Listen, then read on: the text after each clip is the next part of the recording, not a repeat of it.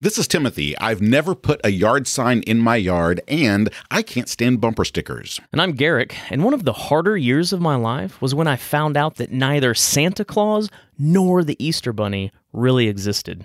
Well, one aspect of apologetics has to do with preserving the faith. And this week, we'll be looking at one of the primary ways that Christians have preserved the faith over the centuries, and that's creeds. Oh, I love Creed. Huge fan. Scott Stapp and Mark Tremonti, I still listen on a daily basis to What's This Life For? What's this life for?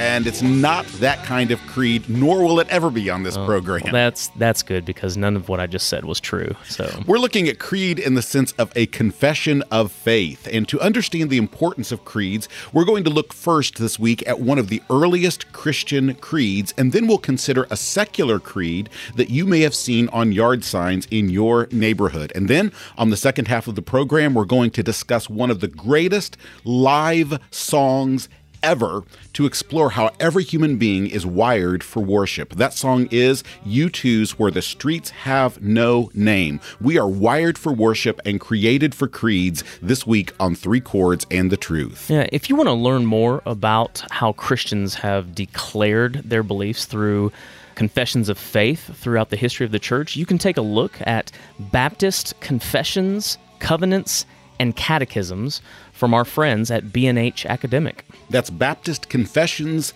Covenants, and Catechisms, edited by Timothy and Denise George. For more information, you can go check it out at bhacademic.com.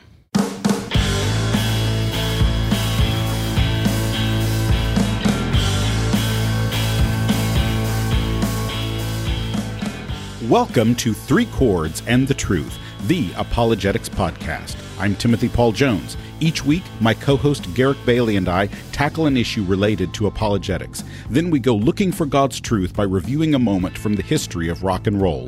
Thank you for joining us today on Three Chords and the Truth, where we defend the faith, do justice, and dig for truth in rock and roll. This is a podcast about apologetics. And so the question is, well, what do creeds, confessions, catechisms, what does this have to do with apologetics, the defending of the Christian faith? Well, I think in the early centuries of Christianity, what we see is that creeds really do become a means for the church to protect its theology and to fight against heresy. And that's part of apologetics. Part of apologetics is fighting against heresy, is protecting the theology, the beliefs, those essential doctrines of the church, because apologetics is not just giving answers to unbelievers, it's also providing answers for believers about why they believe, what they believe, and to help them not to fall into error in their theology. And of course, the word creed comes from credo, which means I believe in Latin. And Philip Schaff is a theologian that wrote many years ago one of the standard works on creeds and confessions of faith. And in his words, he says, a creed is a confession of faith for public use or a form of words setting forth with authority certain articles of belief. And the fact is that wherever there is a community with shared beliefs, there will eventually be some sort of creed. That's one of the things we see all the way through history, that there will be certain words, certain phrases that get repeated to reinforce what holds a community together. Right, so wherever there are beliefs that bring people together, there will be creeds, whether implicit or explicit.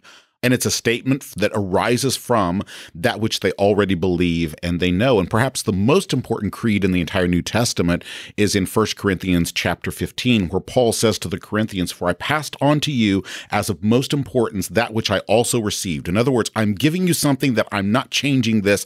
I'm passing it on to you as I received it. And then the creed begins that Christ died for our sins according to the Scriptures, that he was buried, that he was raised on the third day according to the Scriptures, and that he appeared to Cephas and then to the 12. Then he appeared to over 500 brothers and sisters at one time. And what I always try to emphasize to people when I work with this creedal statement is that if that is all we had, even if this statement is all we had, there is every reason to trust in who Jesus was. It's an affirmation of the Old Testament according to the Scriptures, and you have someone who died and was raised from the dead and calls us to faith in him, even if God had not given us anything in the New Testament other than this one little statement. There is enough for us to be called to believe in, to trust in, to follow this man, Jesus Christ. And of course, an important point that we want to emphasize, we want everyone to hear, is that this shows that creeds are not an invention of the early church after the apostles have left the scene, right? It's not that the early church had gone off the rails and started inventing these statements of faith that have no basis in Scripture, or the practice of creating creeds and confessions has no basis in Scripture, because that's just not the case. But the creeds we are focusing today are not the creeds of Scripture, not in the New Testament. We want to talk about some of the earliest statements of the church. And one of the earliest that we have is called the Apostles' Creed. And the Apostles' Creed says, "I believe in God, the Father Almighty, creator of heaven and earth. I believe in Jesus Christ, his only Son, our Lord. He was conceived by the power of the Holy Spirit and born of the Virgin Mary. He suffered under Pontius Pilate, was crucified, died, and was buried. He descended to the dead. On the third day he rose again. He ascended into heaven and is seated at the right hand of the Father. He will come again to judge the living and the dead. I believe in the Holy Spirit, the Holy Catholic Church, the communion of the saints, the forgiveness of sins, the resurrection of the body, and life everlasting. Amen." You did not just say Catholic in there, because we're Protestant. Not only just Protestant, we are Reformed and Protestant, and we're like the Reformedest of all the Reformedists. I mean, we're like canons of Dort, Calvin, Bavinck, Augustine, all these, and you just said the word Catholic. That's right, which many people in our circles are allergic to that word. In fact, I attend a church who recites the Apostles' Creed on a regular basis, and our church has made the decision to not put this word Catholic in front of anyone as a stumbling block, and instead says the Universal Church, the Holy Universal Church, which is fine, is entirely acceptable, is part of the sense, though not exhaustive, of what Catholic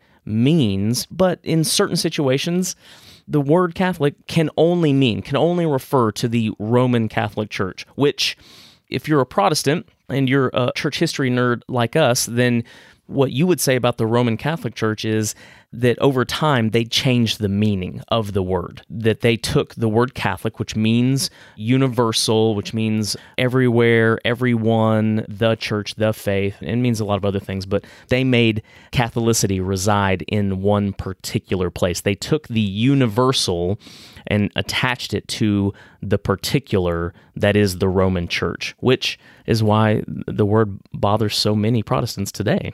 But I love the word Catholic because it comes from the Greek that means according to the whole. Mm-hmm.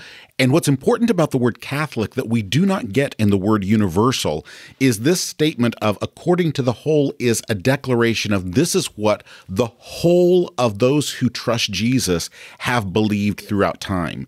And you just don't get that in the word universal. You don't get that. In fact, I became even more allergic to the word universal and more in love with the word Catholic and why we need to explain it just recently. I was actually at a coffee shop and a couple of tables over, and I was just listening because I found it very fascinating. There was a Roman Catholic priest who was doing premarital counseling, but he was a Roman Catholic priest from the left wing of the church. He did not even believe, very clearly, he did not believe what we even know that the Roman Catholic Church does affirm. And here's one of the things that he said that I was like, if you ever read your own confessional documents, that's what I wanted to say. This is why you're not sharing names. Exactly. Yeah, exactly. This is actually a very popular priest here in Louisville. And I wanted so many times to say, do you not know what Thomas Aquinas said? Do you not know about this? But what he told the couple is he said, well, the word Catholic means universal, which means it includes all things. So if you want to practice other religious practices in your marriage, that can be part of Catholic. You can still call yourself Catholic and still incorporate those other practices, because he said the word Catholic means universal, which means it includes everything in the world. And I thought, my goodness, we need to recapture this word and we need to state what it means, because that is exactly what it doesn't mean, is this idea of it being universal in that sense. And so anyway, I became more of a fan of the true meaning of this word after I heard this Roman Catholic priest actually just butcher this word. This was 2 days ago that this happened. Yeah, and on this topic, another quote from Philip Schaff. He says, "As the Lord's Prayer is the prayer of prayers, and the Ten Commandments is the law of laws, so the Apostles' Creed is the creed of creeds, because every phrase in the creed is grounded in the New Testament.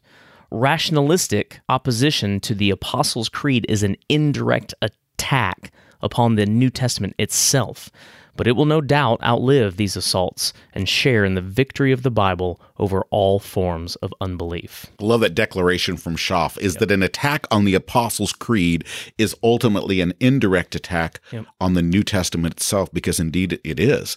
And beginning in the 2nd century, this creed really became a crucial tool to filter out heresy in the church. And I think it's just an important recognition for us. And if you don't know the Apostles' Creed, if you're not teaching your children the Apostles' Creed, then my encouragement is to you to develop this habit into your life of recognizing the beauty, the wonder, and also the value and the importance of this particular creed, because it has a deep and abiding value in the church. I've been so thankful for our church's move towards it. Not that our church has not always believed in the Apostles' Creed, but it's showing up in our different forms of gathering and worship, I'd say in the last year. So it's more attached to baptism now, and we recite it frequently in the worship service, and it even has its place in our business meetings at times. And I've just been so thankful for that. It's really enriched our gatherings. And as we're moving into a more secularized world, I truly believe that the creeds must and should become more important in our churches. Which brings us back to your answer of what the creeds have to do with apologetics. And they have everything to do with apologetics, because they allow us in a concise way to articulate what we believe to the world around us. And that also brings us to what I'm going to call a secular creed, because something that has become very popular recently is a declaration that is nothing less than a declaration of faith. I've seen it in my neighborhood, in several people's yards. I've seen it on the lawns of Unitarian Universalist churches in particular. And this statement that I'm getting ready to read is truly a creed. Even in the way it is phrased, it is a creed. And I want, as I read it, for you to recognize that what we're seeing is that even people who are secular, who have rejected any semblance of Catholic Orthodox Christianity, they have to come up with a creed. And here's this one that I've seen in my neighborhood several places, several times. It begins with the words, "in this house," which reminds me of when Joshua says, "As for me and my house, we will serve the Lord." The first words of it are "in this house," and then it goes on and says, "we believe." In other words, the very word, the very phrasing that we would recognize in the creeds of Christianity. "In this house, we believe kindness is everything, love is love, science is real, no human is illegal, women's rights are human rights, and Black Lives Matter." Now, that's a creed right there. That is a creedal statement in so many different ways. And I want us to recognize that even people who are rejecting Orthodox Christianity must have some degree and some type of creed. Now, we're going to walk through each of these statements in this secular creed just for us to get a taste of and to recognize how this secular worldview that's summarized in this creed actually is an incoherent worldview. It begins with the words, "kindness is everything." Now, we'd all say kindness is not a bad thing. Kindness is good. Kindness is a great thing. It's a virtue going all the way back to the Greek philosophers. Aristotle defined kindness as helpfulness towards someone in need, not in return for anything, nor for the advantage of the helper. And so this idea of kindness, it's something that is a universal human longing and desire. But I will also suggest something that as a universal virtue to be shared with all people, and especially to be extended toward those who are marginalized or disadvantaged, kindness is actually a distinctly Christian practice. There's an excellent book by O.M. Bakke, is the last name Bakke, called When Children Became People. And what he demonstrated in that book is the idea of kindness and graciousness and value for children, for those who are weak in society, actually didn't exist prior to Christianity. It is a Christian trait that has been worked into society. How does it work into it? By means of what people saw in Jesus. I think it's interesting. You probably couldn't say kindness is everything apart from some sort of a Christian background or foundation of which people are completely unaware of, apparently. Yeah. And kindness towards others was a Christian virtue that was used by the earliest Christian apologists to make an argument for the validity or the goodness of Christianity, of the Christian faith. Right. Christians were considered to be people who were kinder to those around them than others. That was an argument for Christian faith. And so then the second part of this sort of secular creed is love is love. Yeah. What?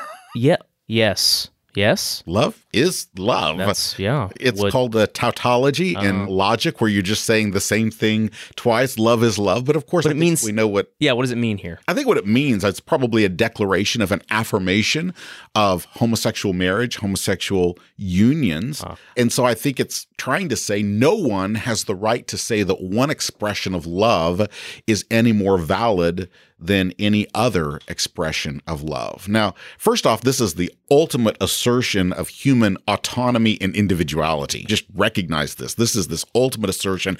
I can choose what love looks like for me, and nobody can judge what I decide love looks like. But at a deeper level, almost no one actually takes this to the logical conclusion. Let's face it, there are expressions of quote-unquote love where almost anyone is going to say, not okay. No, that's not okay. That is a distortion. Exactly. That's an improper form of love, or the object of your love is not okay. And I think in this, what we're doing is recognizing from sort of a presuppositional, apologetic point of view, what we're trying to show is the incoherence of any worldview that tries to build itself completely apart from any foundation in the Word of God. And the next part of this secular creed is science is real. Real science. Real science. Science is real. Okay. Real Science is one of my favorite all-time 80s movies. So, there you go. You know. What do we even mean by science is real? Again, most of us would say science is real.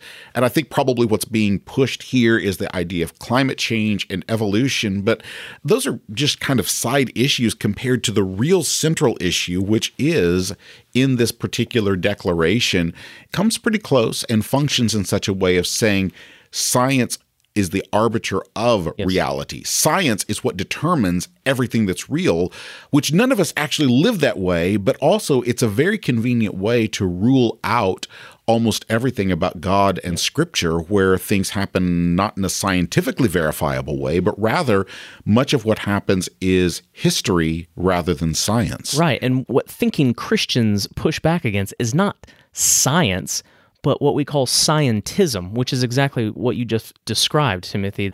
Science as the ultimate, or in some cases, only source of verifiable truth. And I think about a book that's come out in the last couple of years that's very helpful in this discussion, or I can think of a couple, but J.P. Moreland comes out with a book called Secularism and Scientism.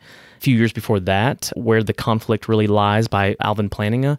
This is the argument. Christians aren't burying their heads in the sand and ignoring all scientific data and evidence. No, we're just saying that's not the only access that we have to truth.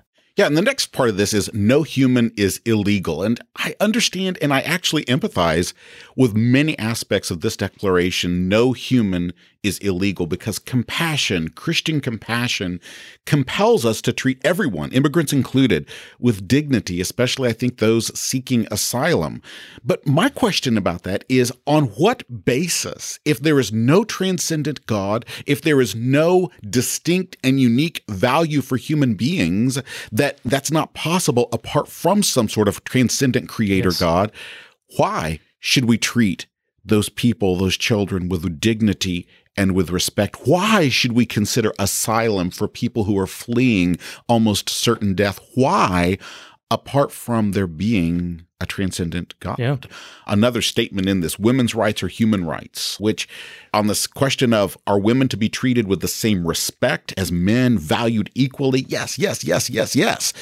But typically, we both know what's being implied in women's rights or human rights. Yeah, we're now having a discussion about the controversial topic of abortion and abortion rights.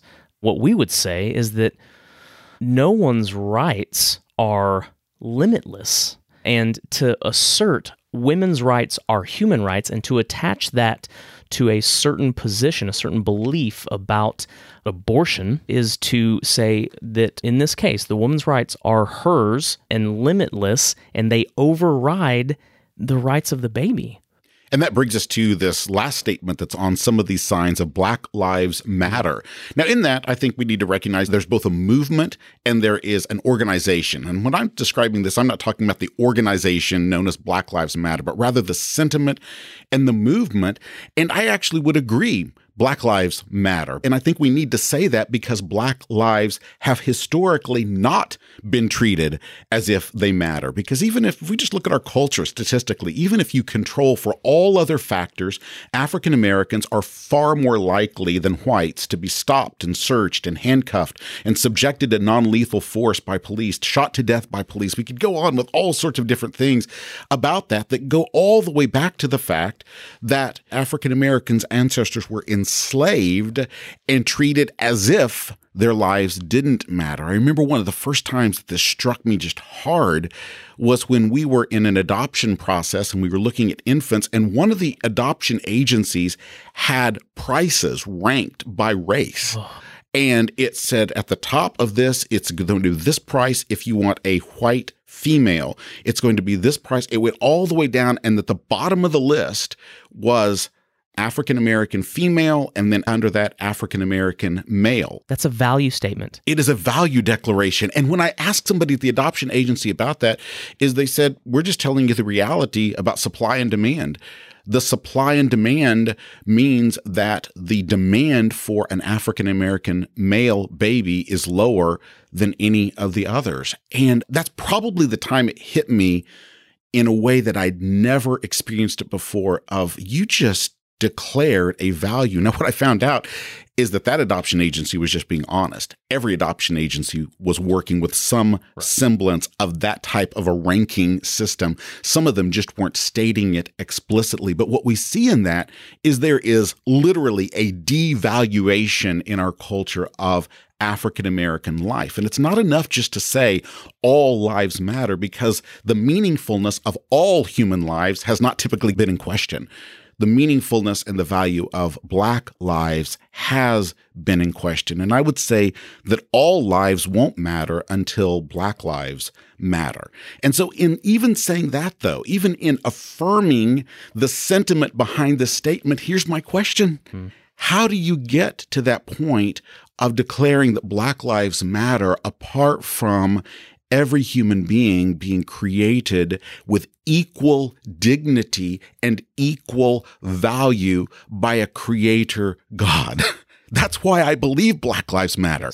That's why I believe it's wrong when Black lives haven't mattered, is precisely because I believe that every life is created with equal dignity, equal value by a creator God. I believe in God the Father, Almighty maker of heaven and maker of earth. And I think that brings us back to, if we come back then, to the Apostles' Creed, to the Nicene Creed, to those creeds such as that, what we have in them is a beautiful, coherent statement, a series of coherent declarations that do not contradict one another, and they give us every reason for us to believe in, for example, the human dignity of every person. We believe that. Why? Because I believe in God the Father Almighty, creator of heaven and earth. I believe in the words of the Nicene Creed that for us, all humanity, for us and for our salvation, that Jesus was made human.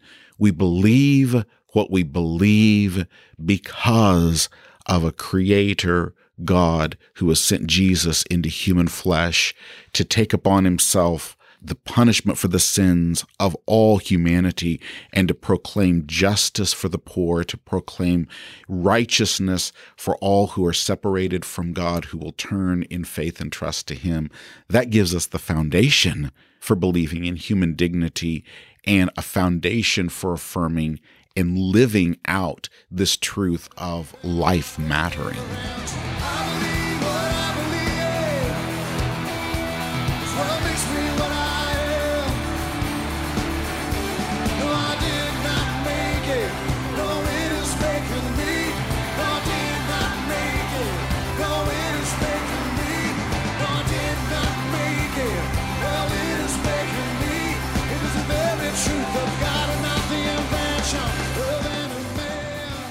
With that, it is time for the Infinity Gauntlet, which Garrick has once again bravely drawn forth. And as he has drawn forth this Infinity Gauntlet, he has pulled forth a question that is one of the most vexing questions of humanity, one of the most vexing questions of at least the fictional universes in which we find our heads wandering around at times. That's right. I like to call this question the battle of the super insects. So in a fight, Timothy, who would win between Ant-Man and Spider-Man?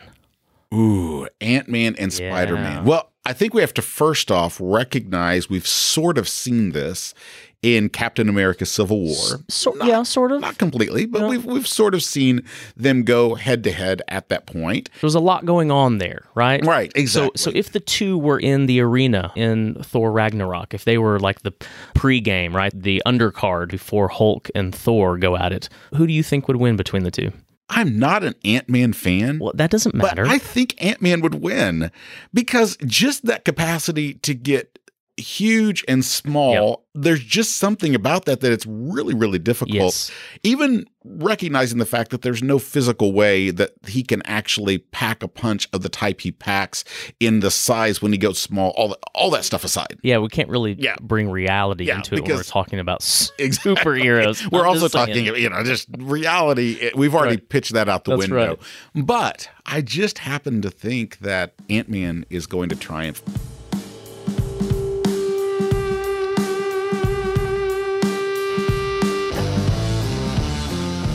Rock and roll. It's one of the greatest human inventions and one of the supreme expressions of God's common grace. The way we see it, the golden age of this invention began with Bob Dylan and ended with Pearl Jam. And that is why each week in the second half of the program, Garrick and I review one of our favorite songs and go digging for truth in classic rock. I'm Garrick from the 1980s. And I'm Timothy from the 1970s. And today, we're going to talk about worship, how every human being is made to worship, and how worship can also be dangerous in some ways. And the song that we're going to be looking at today is Where the Streets Have No Name from the 1987 U2 album, The Joshua Tree. And I can so still remember when I first heard this particular song because it didn't sound like anything else that was on the radio at the time. This long fade in of an organ kind of coming in and this guitar tone that didn't sound exactly like anybody else's. And then this song that just erupted with joy and with a sense of transcendence. It was just not like anything else that I had heard before.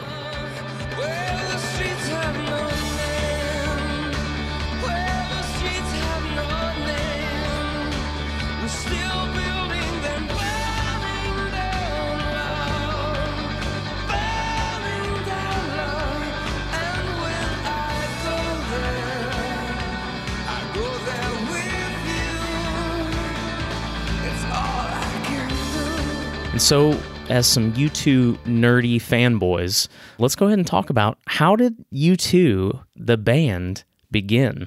Well, they began as a band in 1976, really started getting serious about their music in 1977, but they started when Larry Mullen, who was the drummer, put a note on the bulletin board at school and he wanted to start a band. And here's what he put on that particular note that he put on the bulletin board. He put, "Money wasted on a drum kit. Anybody else done the same thing on guitars?" And so that was what he said. That's an excellent ad. That is a great way to start a band. They were originally called Feedback when they gathered together in 1976 because they gathered together in a kitchen and pretty much all they produced was feedback. They really weren't getting through any music very well. They changed their name then to The Hype, which that has that kind of punk feel that they were really going for at that time. And then eventually they changed their name to U2 in part because it was mysterious. It could mean U2 as in you also. There was a spy plane, an American spy plane that was known as the U-2, and also, unbeknownst to many of us in the United States, what we call a D battery is in the rest of the world called a U-2 battery, and that was the type of battery, a D battery that they were using in their cassette players and all of those things like that. And so because of that, this term U-2 was mysterious, and so they became U-2. It became the band.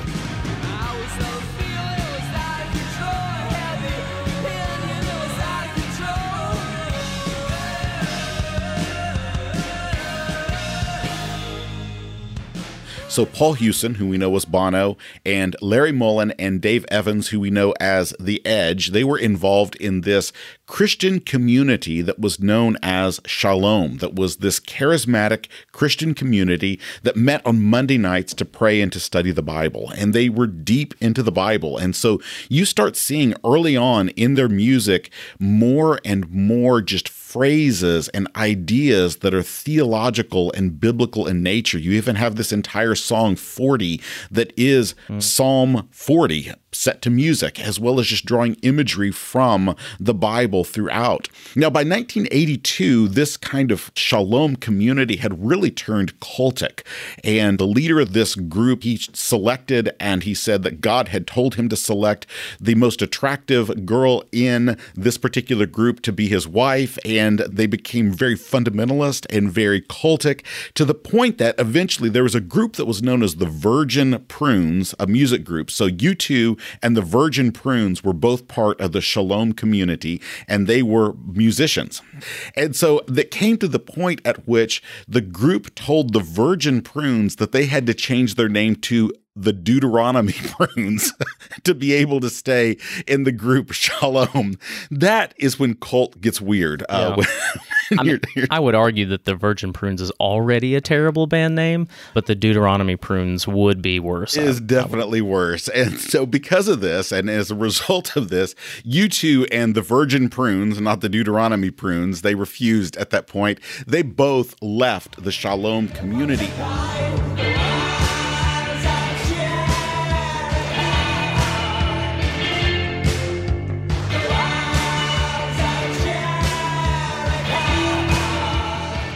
And yet, even though they left the Shalom community around 1982, these religious values really stayed strong in U2. And we got to remember that the religion that they had seen was conflict between Catholics and Protestants in Dublin. You think about that they had seen political institutions that were tied to ethnic identity, and then that was tied to religious identity. And in Northern Ireland, the Protestants had really marginalized the Roman Catholics. We've got to remember that in August of 1969, so within their living memories, the Northern Ireland riots marked the beginning of what were called the Troubles in Ireland. That is this conflict, this religious conflict, and that was followed by the rise of the official Irish Republican Army and this Marxist movement that wanted to remove Northern Ireland from the United Kingdom. And there was violence going both ways on both sides. And throughout this, it was about religious rhetoric. And so that was the religion vision that they had seen. And then they became involved in this community, this Shalom community that seemed to be a religious faith that wasn't tied to Catholic and Protestant. And so that really attracted them, and they remained even after that, people who were reading the Bible, who were studying the scriptures. But we also have to remember that this impacted their music as well, because January 30th, 1972 was Sunday, Bloody Sunday, which was an outbreak of violence in the village of Derry in Northern Ireland.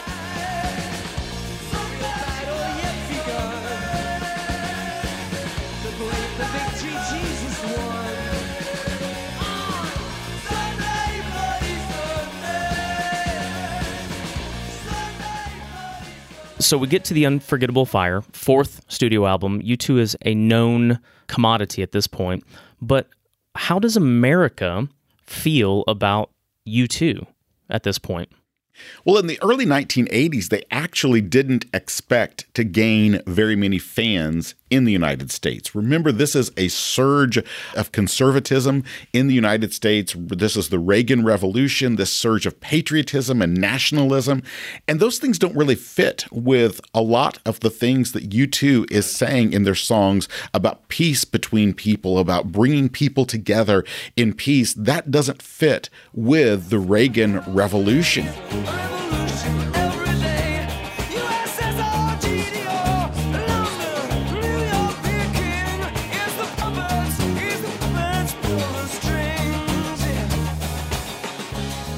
And I think that's why it catches on in the United States, that clean living, religious imagery, that actually captures the conservative kind of surge in the 1980s, which is fascinating that it captures that group of people in the 1980s. And not only that, U2 is involved as well, as are many bands, in some of these things with Ethiopian famine relief. We've talked about this before, and this is one of the ways that U2 really rises to prominence in the United States is during Live Aid. Now, Live Aid was the follow-up to those two singles, We Are the World and Do They Know It's Christmas, to raise money for the famine in Ethiopia.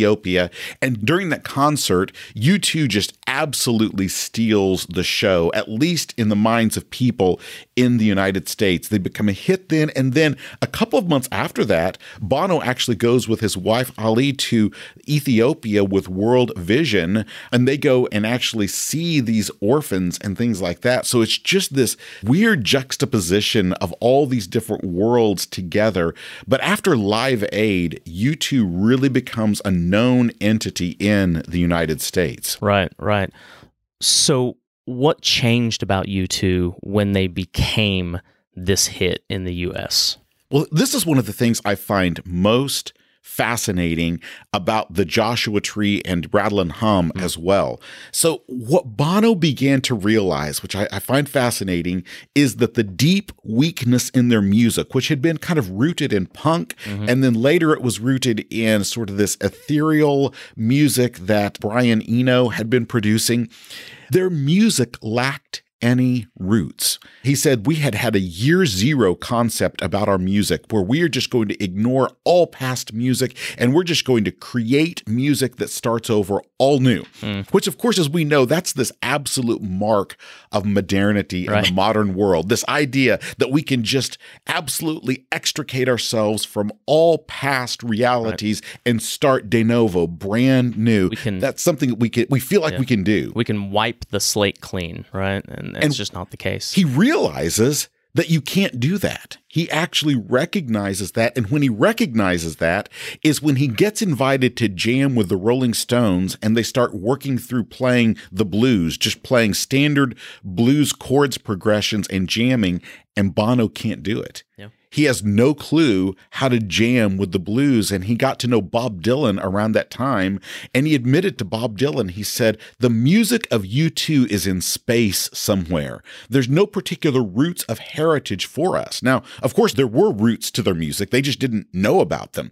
But Dylan said, well, what you got to do is reach back. You've got to reach back to the roots of your music. You've got to find the roots of your own music. And that's what Bono tried to do on the next album, which was the Joshua Tree. And they began recording the Joshua Tree in 1986. And this is the album that would become their magnum opus, but they started recording it in 1986. Wait a minute.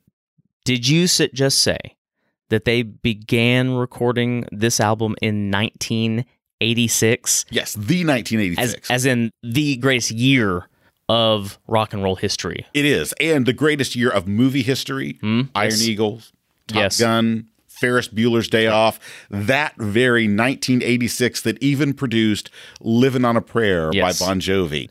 I can truly say that the first 7 songs of this album are probably all in my top 10 favorite U2 songs. I will admit that there are some songs on this album that I have to go look at to remind myself, what song is this? But 7 of these, the whole side A of Joshua Tree, just blows me away.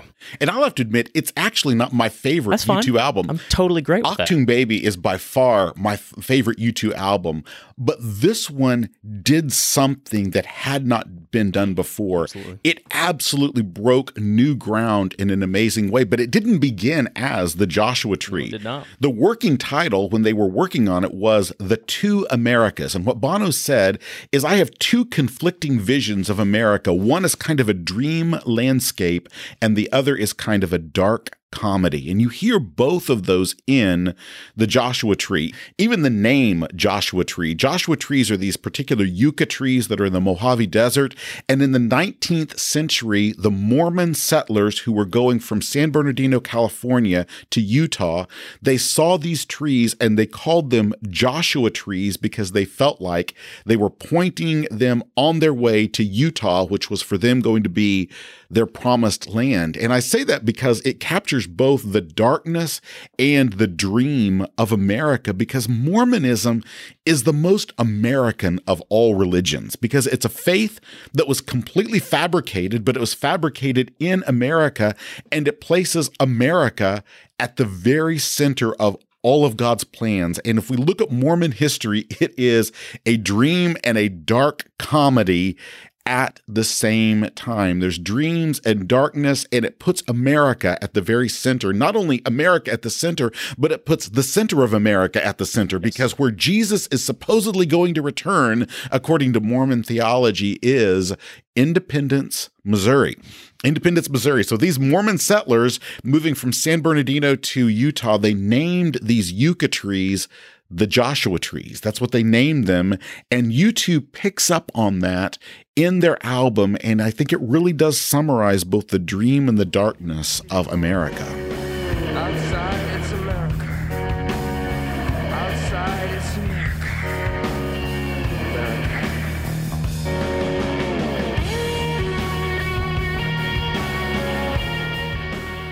So the Joshua Tree as an album is released on March 9th, 1987, making it a mere 3 months late, in which it would have cemented 1986 as the uncontested greatest year of rock and roll ever.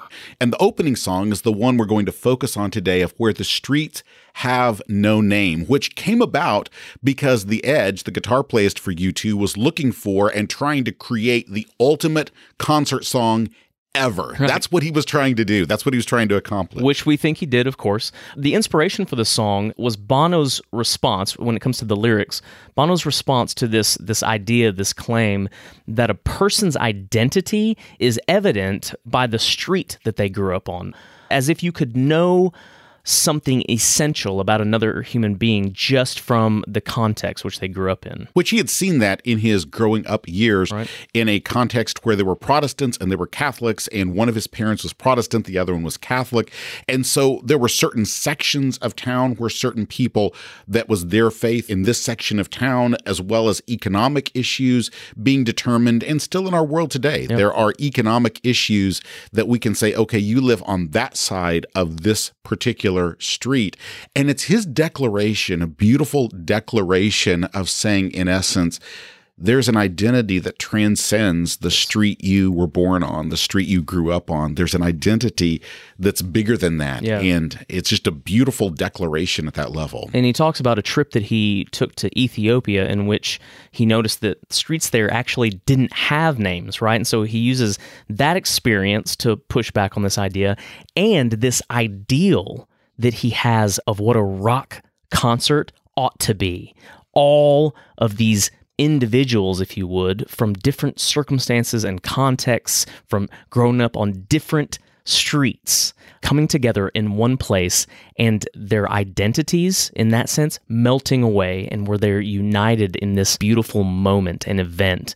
And consciously or not, this song, I think, for those that experience it live, somewhat achieved it. But its live version is a different story than the making of this song. This was one of the most difficult songs in terms of recording processes, right? You talk about the musical aspect of this. Right. It starts out first with this very long keyboard introduction, but it's very odd because the early part of the guitar part is in 6/8, and then it switches to 4/4, but you never really consciously know when it switches. And if you're trying to play it, if you're thinking about the switch from 6/8 to 4/4, you miss it. You can only just feel it.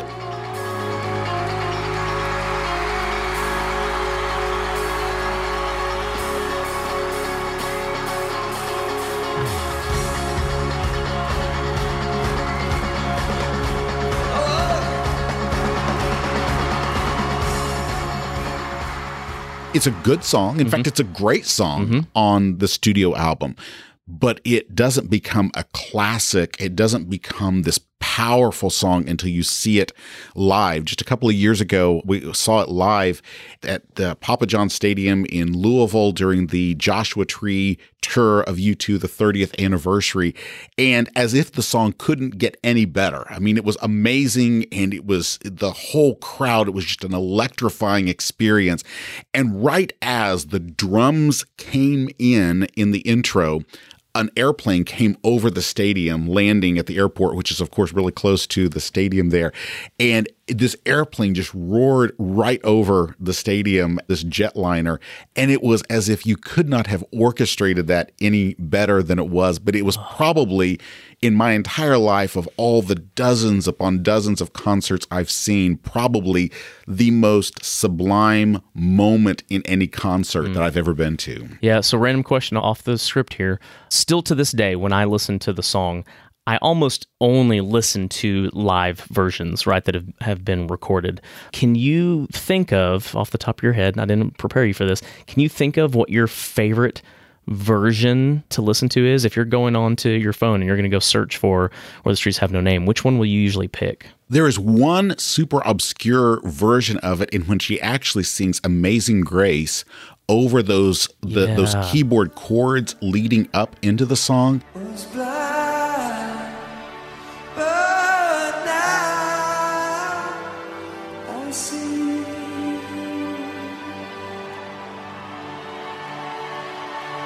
Was blind, but now I see. And so what we're saying here is that, in a sense, you use the word sublime. It almost feels like a worship experience when you're at a live show. Why? What is it about it that that's the case? Because there actually is something in this song, even beyond that reality, that awakens worship or awakens a sense of longing, of yearning, of transcendence within us in both the words and in the music itself. And I think that's because, as we've already mentioned, human beings are wired for worship. Yeah, we've said things like this. We've touched on this idea before. But if you hold a certain view of God, and you hold a certain view of God as creator of all that we know and see and experience, in a sense, then you have no problem. In fact, you ought to come to this place where you would expect for things that are creative, things that are beautiful, regardless of whether they are explicitly religious or spiritual, that there is something about creation in this sense, when we're talking about a song, that will speak to you, that will touch on your emotions. And we've talked about part of that reason and where that could come from and even negative aspects of it. But the good of that is that's how God created us.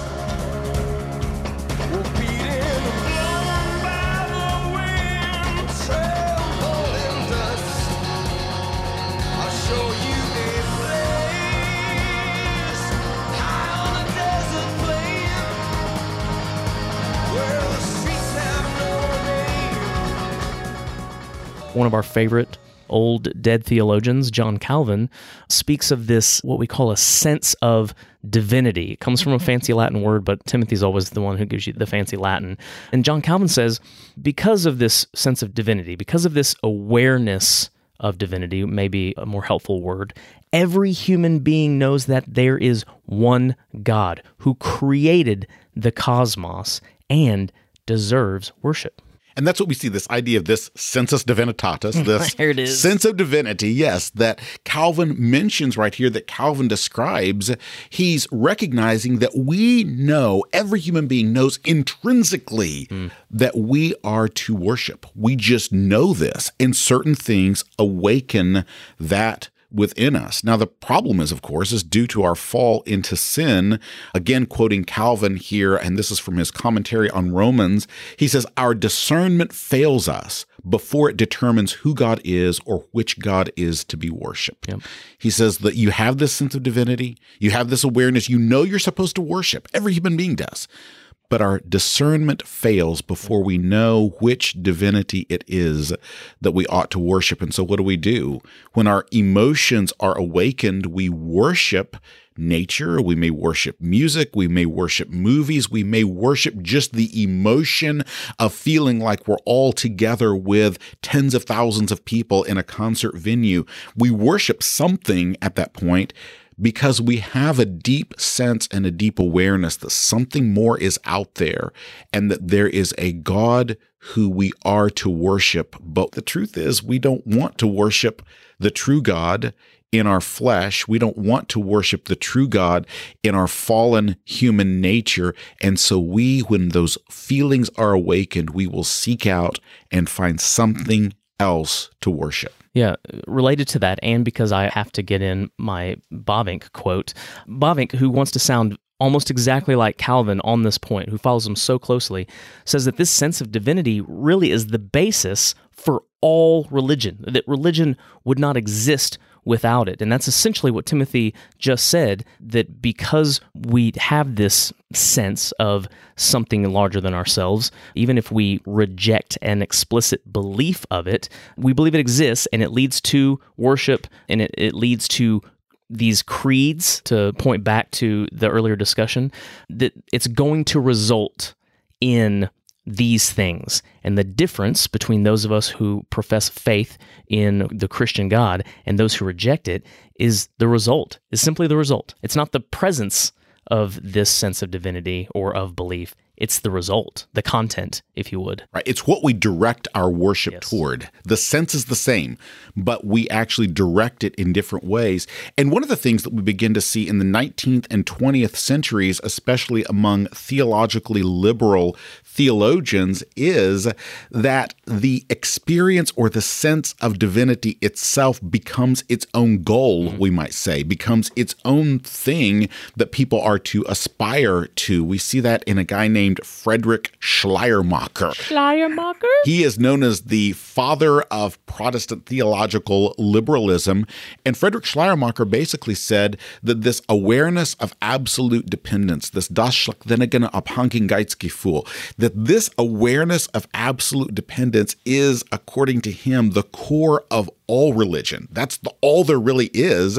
And we should just work to bring our lives into conformity and to congruity with the feeling itself, the awareness, the sense itself. And he just simply believes Christianity is the highest expression of that. Yeah, and even in today's church, while no one remains Schleiermachian, right? There never was a school of Schleiermacher. Theologically, we don't follow him anymore, but we see his traces throughout today's church in that this emotional experience, what so many call worship, maybe isn't thought of as the essence of Christianity, but certainly the quality, or I don't know, the level, or whatever you would say, of one's faith is so tied to this experience. The Christian life has largely been turned into a series of experiences of God. And if we're a believer, what that sensus divinitatis ought to do is to turn us toward worship of the true God. But if somebody's an unbeliever, it's either going to cause that person to worship something else other than the true God, or it's going to cause them just to make that feeling, that sense of transcendence, its own goal, where they're just seeking a greater sense of transcendence, a deeper feeling of this. But either way, it draws the unbeliever further from the true God. Yeah. That's what it does for the unbeliever. So getting back to the song, what would you say that we are seeing and feeling when we are deeply moved by Where the Streets Have No Name? Well, I think the music itself is part of that. We have to recognize that we live in a world that God has infused with such beauty and creativity that it does awaken in us. Sometimes there are certain feelings that are awakened by the music itself. That's not a bad thing. No, we don't fault people for marveling at the ocean or the mountains or whatever scenery it is that evokes something inside you. We would never fault someone for that. No, that's in fact what those things are supposed to do. Now, what we should do when we engage somebody who has sensed that is for us to help them understand, here's why you have this sense of transcendence when you hear this song, when you see this sight. Here's why, is because God created you for your attention to be turned to Him and to worship of Him. So the music itself does something. And I think the words are really important as well, because the words of this particular song, they awaken in us a longing that God has put there, which is a longing for a place where something defines us and draws us together other than where we came from. Yeah. But of course, in God's design, He intends that identity, it isn't about where you came from, that identity to be found in Christ, and that community to be found in the church. That's what God designed us for, is for us to find those things in Christ and in the church. And so what's happening in this song is that it is awakening emotions and awakening a deep sense of transcendence that is more profound even than emotion. It's awakening that.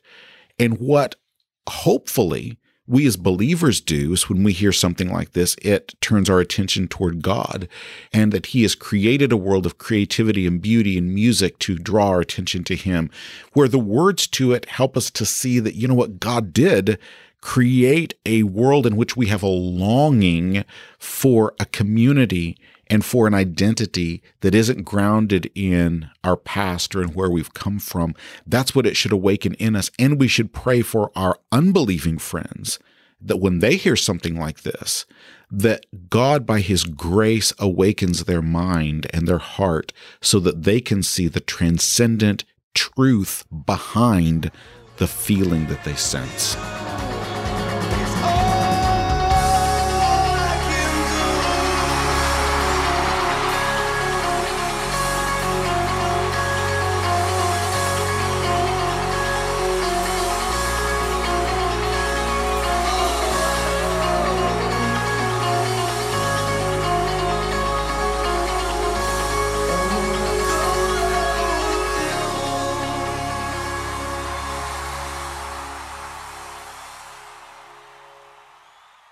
Thank you for joining us today. If you want to connect with the two of us, check out 3chordsapologetics.com. That's chords with an H, the kind you play, not the kind you plug. If you're interested in choosing one of the songs we review in the future, or in picking up 3 Chords and the Truth merchandise, go to patreon.com/3chordsandthetruth. My name is Timothy Paul Jones, and I'm already looking forward to joining you next time on 3 Chords and the Truth.